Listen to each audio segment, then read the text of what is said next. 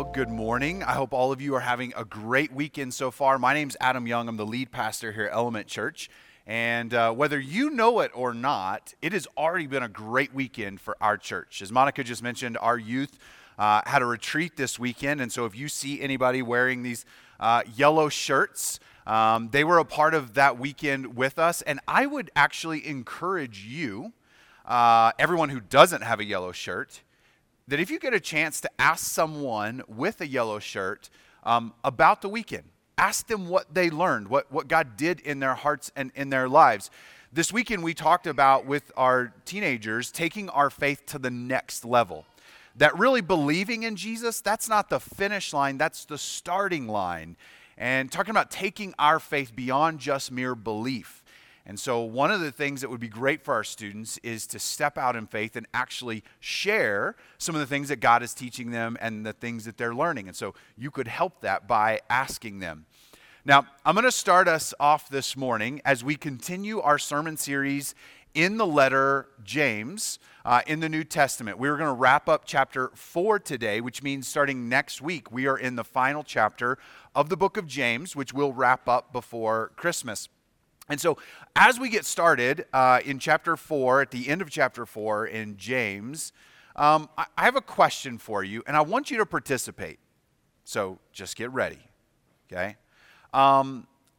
Just by a show of hands, how many of you in here would label yourself as procrastinators? Okay, some of you are still waiting to raise your hand, so go ahead and raise it, and then we'll all know you really are, right? Now, some of you love being a procrastinator, and some of you hate it, but you do it anyways, right? Some of us justify it by using phrases like this: I do my best work under pressure, right? How many of you have said that? We have all probably said that at one point in time. Whether it's true or not, we weren't saying it because it was true. We're saying it to try to justify our procrastination.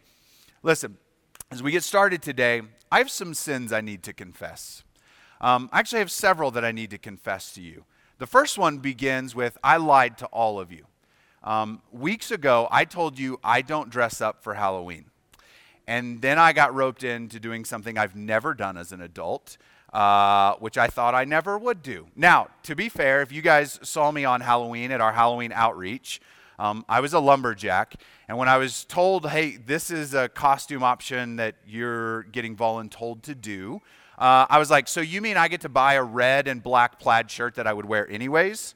Okay, I'll do it. I think I even wore these jeans and these hiking boots, and then I carried around a toy axe. But I said I never dress up for Halloween, and up until this year that was true.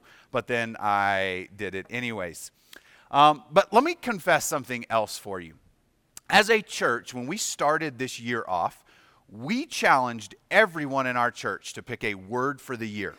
A word that represented something that you knew God wanted to do in you or through you over the course of 2021. In addition, we picked a word for our church.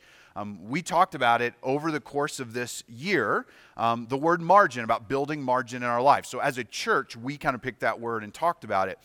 For me, I picked a personal word, or really it was a phrase, but I picked finish strong.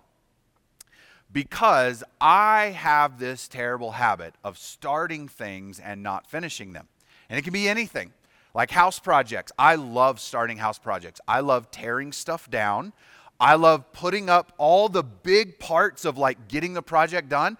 And then when it comes to all of like the finishing details, blah, I get bored. I want to tear something else out. Like, I don't finish projects. I'm terrible about it.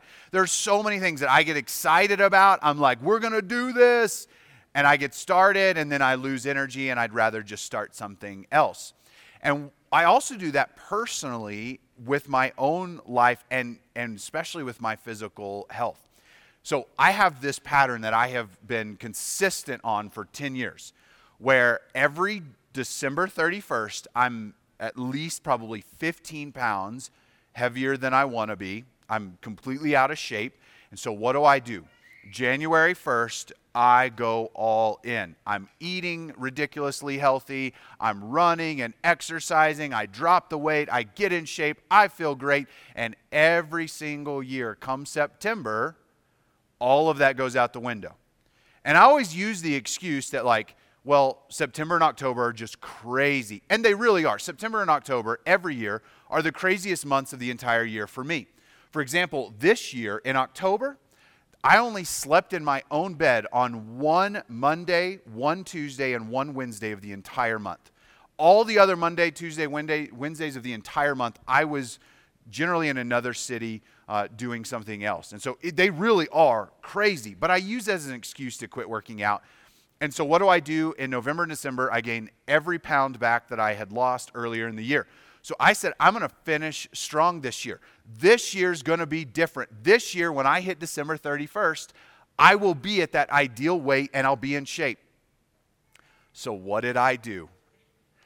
I waited until November to do anything exercise this entire year.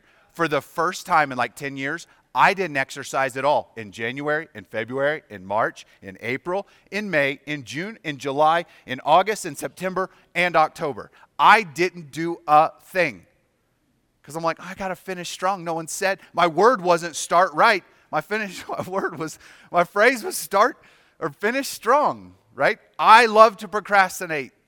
I'm so good at it. And I'm guessing many of you are the same way. So let me ask you this question. I want you to picture yourself 5 years from now.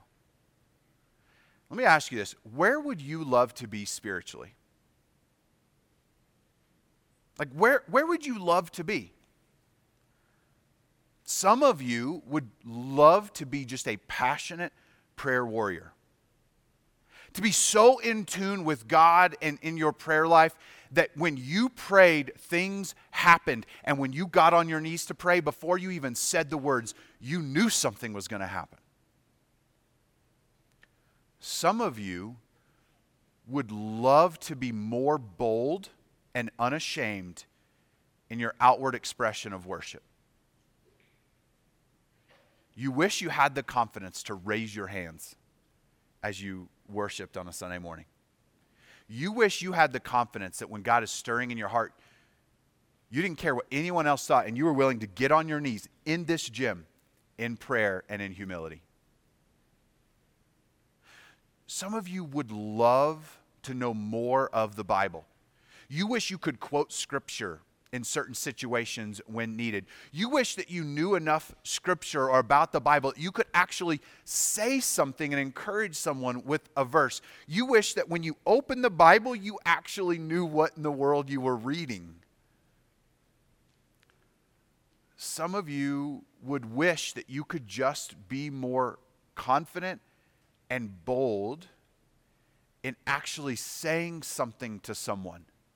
Sharing your faith, inviting them to church, letting them know that you're a Christian, and being willing to pray for someone. Some of you wish that you had the confidence and the boldness to just pray out loud in front of people.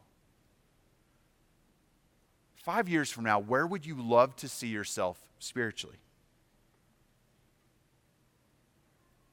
As you think about it, I'll ask another question. What have you done in the last week, the last 7 days, to take a step in that direction? What have you done in the last 30 days to take a step in that direction? What have you done in 2021 to take a step in that direction?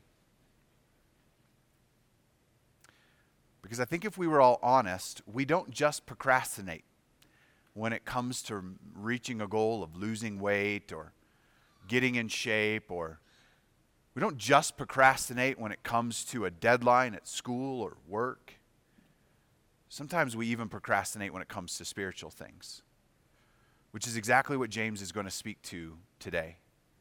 And so we're going to look in James chapter 4, and we're going to start in verse 13. And so I would invite you to pull out your phone.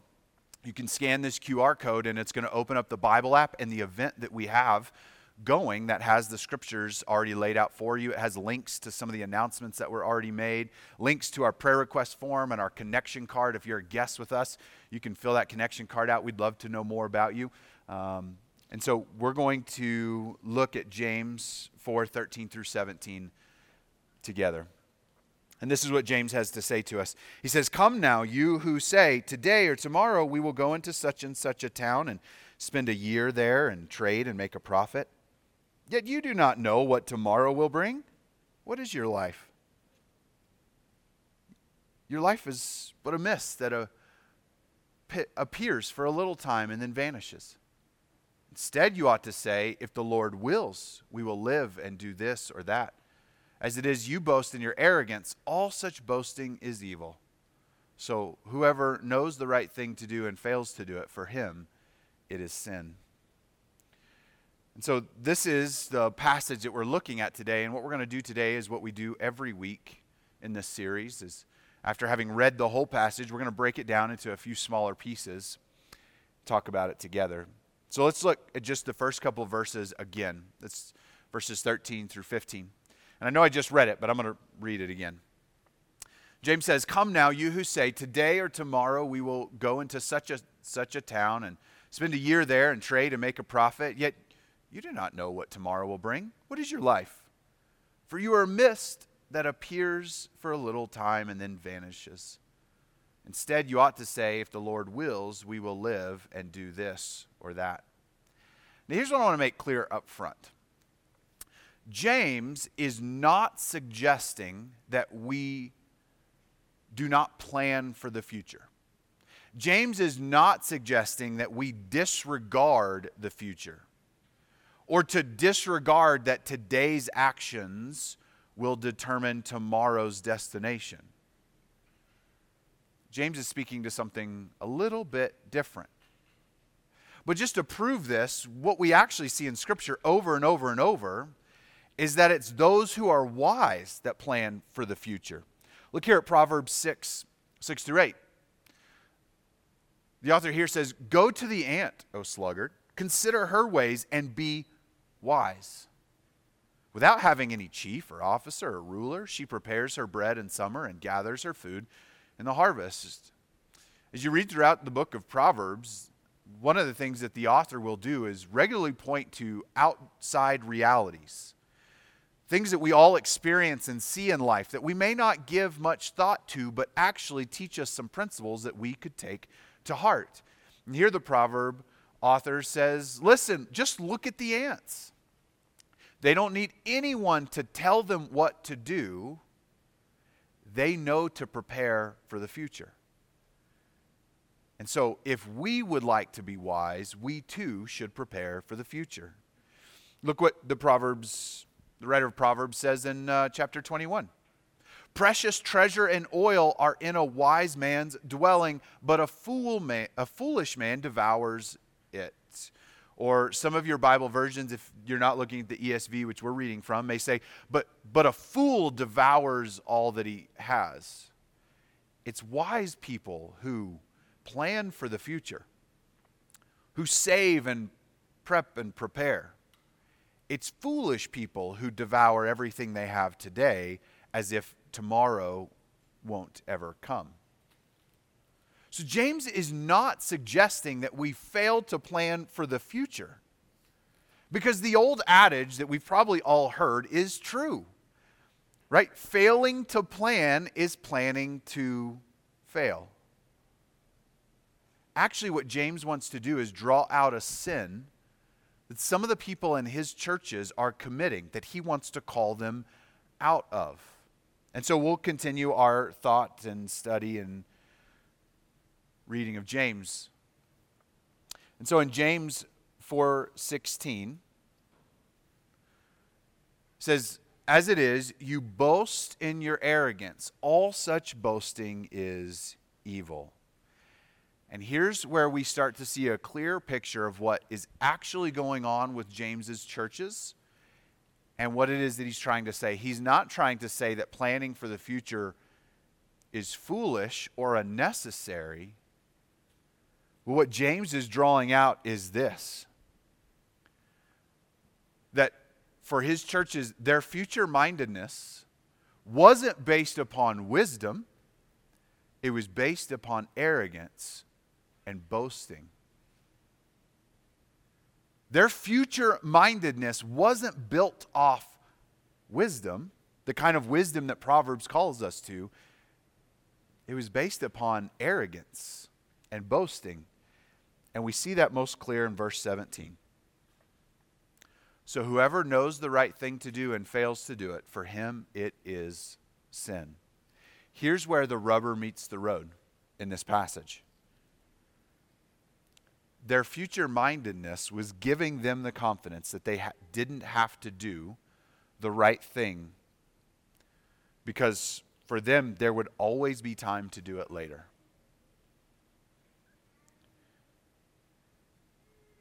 Their thoughts about the future weren't based on wisdom, it was about procrastination. They said, I don't have to do these things now because there will always be time to do them later. We wrestle and struggle with that sometimes. Here's some more maybe modern ways of thinking about it or how it works out. When life settles down a little bit more, then we'll get involved in church. Yeah. We're not going to do that now because there's plenty of time to do that later when life settles down, right? When I make just a little bit more money, then I'll be generous. So I can't now, but later. There's always time later. When I'm making a little bit more, that's when I'll be generous. I'm too young.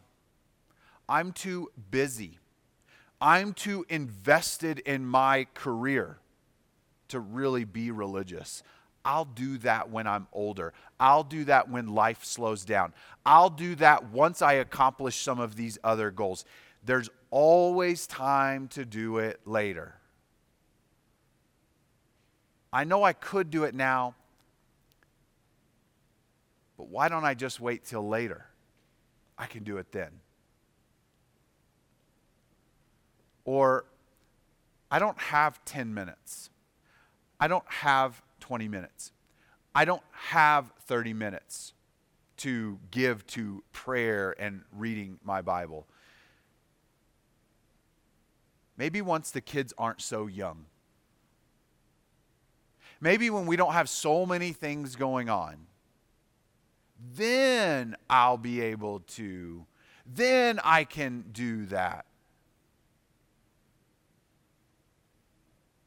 You see, their future mindedness wasn't based on wisdom. They weren't saying, let me do something today to prepare for tomorrow. Their future mindedness was based on arrogance and boasting. They were saying, I've always got time tomorrow, so why be bothered with it today? So let's return to those questions we started with. Where would you love to see yourself 5 years from now?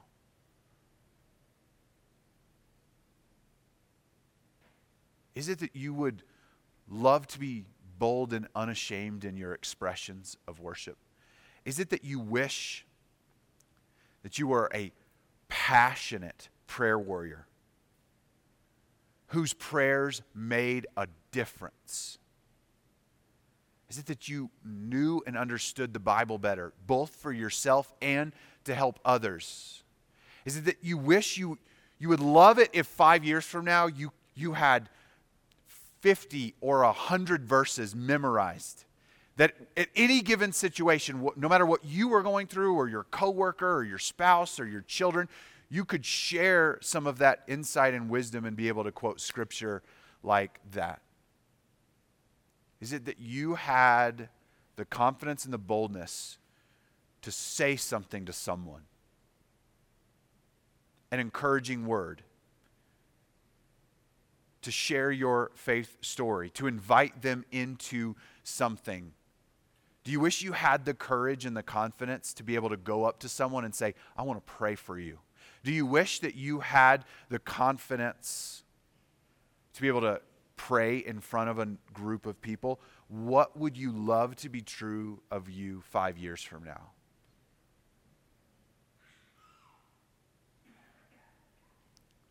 So whatever it is, my question is, why would you wait for 5 years? Not that there's a bunch of magical pills and that you can go from being scared of public speaking and then like the next day like, okay, I'll become a preacher. Some of you, that may not be a realistic path, but what's that one step you could take? Yeah, maybe tomorrow you're not going to spend 7 hours reading and studying the Bible, but what is one step you can take? If you have this picture of what you would love to be true 5 years from now, why wait? Why would you put off today what you think you can do tomorrow? Because James says your life is like a mist. It's here in one moment and gone the next. You don't know what tomorrow holds. Rather than waiting till tomorrow, or waiting until January 1st, or waiting until next year, or waiting for 5 years, or waiting when life slows down, or waiting when the kids get older, or waiting for a little bit bigger of a paycheck, or waiting for this or that, or whatever else is standing in your way. Rather than waiting till then, what if you took one small step today? Just one small step. Imagine if you just memorized one verse this month. That's it. Just one. One verse in a whole month. Most verses are less than 30 words, which means on average you'd have to memorize less than 1 word per day. One verse just this month. 5 years from now, you would have almost 100 verses memorized, ready to share at the drop of a hat. Just one small step. But rather than waiting for tomorrow, why don't we do it today? Let's pray.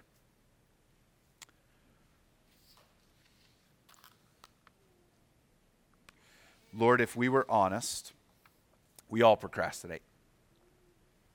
We all procrastinate in different arenas of life. And we are all certainly not above procrastinating spiritually. About thinking that there'll be another day, another time, another season where we can do what you have called us to do. Lord, would you forgive us for that sin? Just as James said, those who know the right thing to do and don't do it are committing sin. Lord, would you forgive us for our sin? For our failure to do what you have called us to do. I want you to keep your eyes closed for just a moment. And I want to just say that I recognize how intimidating it can be when you have this picture of what you would love to be true of you 5 years from now. The idea of being that tomorrow is intimidating. It almost seems impossible sometimes. It seems like you have so far to go. The Lord is asking you not for that 5-year picture today. The Lord is asking you to take one small step today. To take one step toward this picture of what you believe God to be calling you to. And so rather letting that intimidation of what that would mean for you 5 years from now, just take one small step today. I don't know what that is for you. Your small step might be just telling someone else, hey, this is an area I need to grow in. Would you help me? Your one small step might be carving out 5 minutes in your calendar for something tomorrow morning. Whatever it is, would you take one small step? Don't wait for tomorrow. Do it today. Because you don't know what tomorrow holds. You don't know what a year from now holds. You don't know what 5 years from now holds. But you can be faithful today. You can be faithful today. Lord Jesus, would you speak to us right where we are? Would you encourage us? Would you challenge us to be who you've called us to be, to do what you've called us to do.